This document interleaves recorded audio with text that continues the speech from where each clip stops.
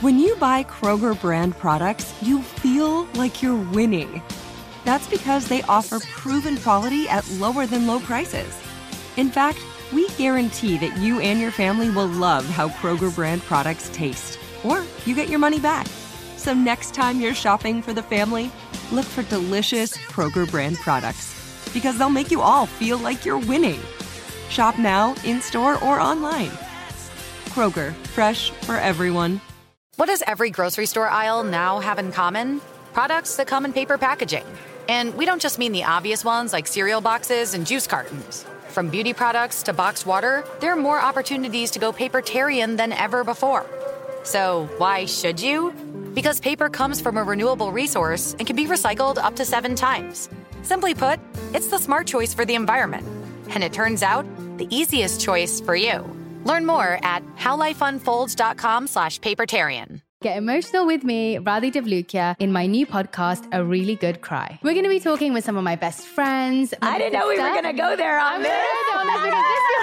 People that I admire. When we say listen to your body, really tune into what's going on. Authors of books that have changed my life. Now you're talking about sympathy, which is different than empathy, right? Never forget, it's okay to cry as long as you make it a really good one. Listen to A Really Good Cry with Radhi Devlukia on the iHeartRadio app, Apple Podcasts, or wherever you get your podcasts. Go behind the wheel and under the hood on everything automotive with high-speed stuff from HowStuffWorks.com. Join Josh and Chuck, the guys who bring you stuff you should know, as they take a trip around the world to help you get smarter in a topsy-turvy economy. Check out the all-new Super Stuffed Guide to the Economy from HowStuffWorks.com, available now exclusively on iTunes. Welcome back to High Speed Stuff. Thanks for tuning in. You've got Ben here. That's me. You've got Scott over there, the head auto editor. Oh, stepped over you, but that's all right. No, hi, Ben. How's it going? It's going well, man. Except to be honest with you, Scott, you know, things really pick up here after the holidays around March. It's a pretty busy time for us. Very busy. Say. Yeah. And so we're here somewhere between the winter holidays and the golden days of summer. And to be honest, I'm feeling a vacation. Oh, okay. Wonder where you're going with that, but now I see. What's up? What are you planning? Well, I was thinking about a couple of different places. You know, I won't bore you with the details. I'll get right down to it. Sure. I wanted to go to Cuba, but we can't really go to Cuba very easily in this country. That's right. Yeah, you can't really, but you would. It'd be a very interesting place to visit. I'll tell you that. And there's one thing I think you would be very interested in, my friend. I'm sure I would be. I think I know what you're talking about. What is it? Classic cars. Classic cars. Yeah, that's right. Cuba's got a ton of classic cars. There's kind of an oddity. There's a reason why that happened, but the streets are filled with classic cars. Now, when we say classic, let's say we're talking ballpark years. Huh? What's the newest classic car? I would say 1959 would be the newest. Possibly 1960. I'm not 100% sure, just because of the model year of the vehicle. But you're talking late 50s American vehicles. So anything American that's a vehicle in Cuba is probably late 50s, huh? Yeah. Well, yeah, that's right. At the least. That's right. 50s. Yeah, and the reason behind that is because there was a revolution, 1959, the Cuban Revolution, the end of it, and that's when the U.S. imposed a trade embargo, and from that point forward, no U.S. cars were imported. Yeah, and I guess we should be fair to say that this situation in Cuba, what began around 1953, proceeded to 59, right, and then at 60 was a hard cutoff. Probably in 59, so the only cars that would be 1960 American models, if there are any, are probably ones that came over in 1959. Probably, yeah. That's best guess. I mean, I've never been there to see them, right? Or you can't really. It's tough to verify something like that. But yeah, that's a good guess. Right around the late 50s and 59, probably. Now these things are still running. Is that true? Yeah, they're in very good condition. That's the strange part about this is that, you know, if you're cut off from a supply of something and this is all you have left, you're going to maintain that vehicle, you know, the best way that you can. You're going to keep it in tip-top running condition, and that's what they do. And they've actually made a little bit of an industry out of it. You know, they run classic taxi cabs and chauffeuring type services where people, it's an oddity. I mean, it's pretty awesome to be able to get into, let's say, a 1957 Chevy and tour Cuba. Yeah, with the local, who can point out all of the the interesting highlights, and maybe along the coast or wherever you want to go, and it might cost you $50 a day or something like that, but that's pretty good money for a Cuban right now. I think I read something that they said that the average Cuban makes $15 to $25 a month was something that I read. So can you imagine making $50 in one day just by taking some tourists around town? Sure, you got to be doing pretty well, and plus that helps you maintain your vehicle. You'll be able to buy parts or have something worked on that needs to be repaired.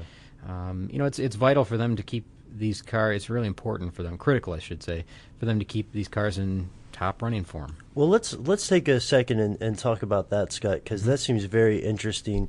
The parts, the maintenance, it brings up two immediate questions.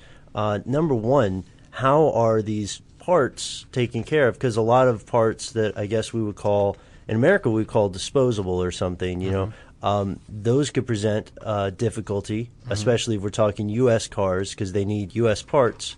And then the second question would be, which I guess you've already kind of answered, the cost of maintaining this vehicle, especially given if someone only makes 15 to 20 a month.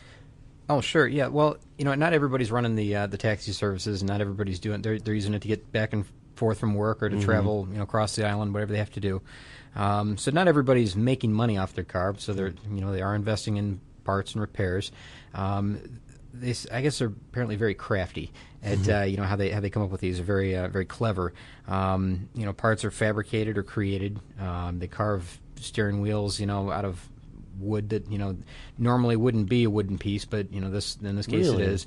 They they fabricate parts that you and I wouldn't normally think in a way that you and I wouldn't normally think to do. Okay. So they're very clever, and but they're also very conscious that it has to be. They're not worried about making it accurate or anything like that, but I mean they're conscious that they have to keep that car running. Yeah, it's important. So the odd thing, like we talked about, is that there's so many of these cars, and I think we should talk about the numbers maybe a little bit. Yeah, do you have some numbers? Well, I have kind of just a rough guess at these numbers because nothing's really set in stone exacting on this. Well, let's ballpark it. All right. Well, I've got some rough numbers here because nothing's set in stone for this. So. If we talk about how many cars were on the island in 1959, the number is estimated at around 150,000. Okay. Okay, and I've seen recent numbers that say that right now there are 60,000 classics that remain on the island. And US then classics. that would be drivable. That's right. 60,000 drivable classics that remain on the island. That means that either there's a bunch of cars that are junked on the island, or they've been cannibalizing them for parts, or they're just laying in junkyards somewhere, or they're just gone to ruin. Possibly barn finds? Well, possibly. Well, it could be. Yeah, we'll talk about those later, maybe. All right. And well, of those 60,000, it's estimated that 50% are from the 1950s. Wow. So that's a lot of them. Yeah. 30,000 are from that. 25% of those are from the 1940s, and another 25% are predate the 40s. Really? So there's some pretty old vehicles out there right now that are still in operation on the island. So it's got to be really something to see. Sure. Just a day in town might look like a classic car event here in the States. Right, exactly, an auto cool. show. I would really like to see that. I would as well. I can just see the Packard pulling up. Right? Oh, yeah, sure. With seating for 8. In a 4-door vehicle. Yeah, now, go ahead. I've got to ask. We're talking so far about American cars because it was an American trade embargo that placed Cuba in this anachronistic environment. But I've also looked into things a little bit, and it seems like America's not the only player in the car game in Cuba. Is that true? That's true. Yeah. There are some imports that are coming from other nations that they just have this trade embargo with the U.S. Okay. So I'm not sure if it covers anybody else or not as well, but I know that there have been some cars imported from Russia. There have been some cars that have come in from France and Italy.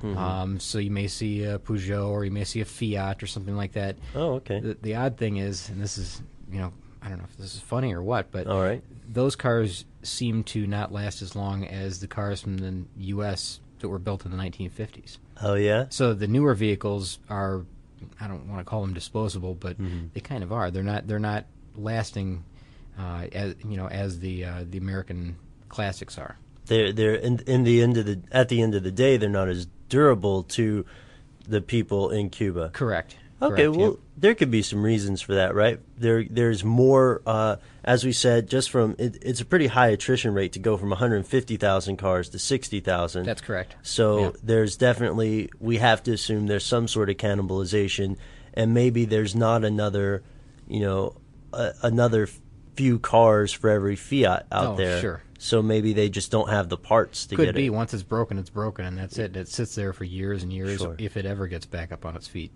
So there's a lot of reasons. I mean, like you said, they've the supply has dwindled, but the ones that are there and still operating, they're well maintained, well taken care of. Yeah, what a vacation that would be, though. Huh? Yeah, it would be. Yeah. Well, I don't know, Scotty. Do you have anything else for us about classic cars in Cuba? No, not really, but I would like to, I think, before we close out here, I'd like to do something here. I'd like to read a message that we got from a listener. Some listener mail? Yeah, listener mail. That's right. It's actually something, this is something that we said that you had your nephew said that, not a nephew, 4-year-old friend of mine, Ian. Oh, a friend. Okay, 4-year-old friend of yours. Okay, gotcha. This is for Ian, I guess. He mentioned that cars look like they had a face. Yes. And one of our listeners, Brandon, wrote to us and said that there's a good reason that they look like they have a face, and that is because the marketing, that's a marketing reason. He says that they want to make it look like it's a happy car, a fun car. And I kind of believe that. I mean, if you think back to, he mentions the Mini as the new example. Okay. Look back to the Dodge Neon when that vehicle first came out. They had the front end of the car what clearly looked like a smiling face. Right. And I think the entire ad campaign was something as simple as hi or hello or something like that. It was very, very simple, and it seemed to pay off. I mean, they sold millions of those vehicles. So. Yeah, I think there's a good reason behind that. But a lot of cars do have the look like a face, if you notice that. And I'm sure everybody has spotted that, but there's a good reason behind it. It sells cars. Yeah, and we checked on this mail, too. I guess we should just end it. That part was saying that Brandon recommends the 4-year-old should go to business school, is how he ended the email, right? Yeah, that's right. Now, Brandon, I also notice, is going to Michigan State University, so maybe he has the MSU Business School in mind. So maybe he can, I don't know, get a cut on tuition or something. Yeah, maybe we can build some bridges, make some connections here. Maybe. Well, thank you so much, Brandon, for writing in, and want to take a moment here to embarrass Scott just a little. You're way too modest to brag about it, but we have a blog on the homepage now. It's the High Speed Stuff blog. That's right, we do. And you can find it on the homepage, and I post there every day. So it's a chance for people to, write back and make their opinions known. Yeah, so check it out. Fascinating information about all things auto related, and you can find it on the homepage of HowStuffWorks.com. For more on this and thousands of other topics, visit HowStuffWorks.com. Let us know what you think. Send an email to podcast@HowStuffWorks.com.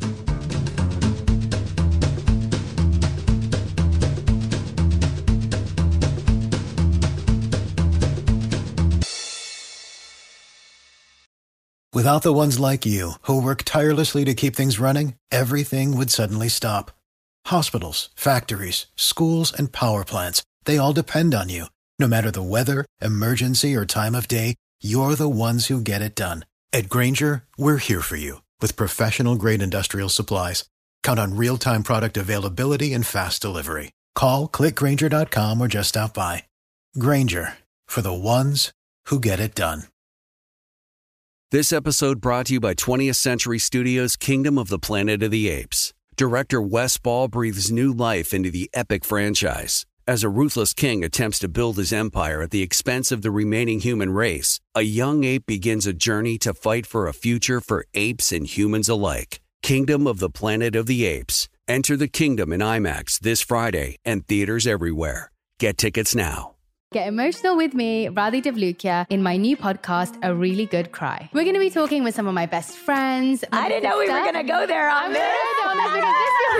People that I admire. When we say listen to your body, really tune into what's going on. Authors of books that have changed my life. Now you're talking about sympathy, which is different than empathy, right? Never forget, it's okay to cry as long as you make it a really good one. Listen to A Really Good Cry with Radhi Devlukia on the iHeartRadio app, Apple Podcasts, or wherever you get your podcasts.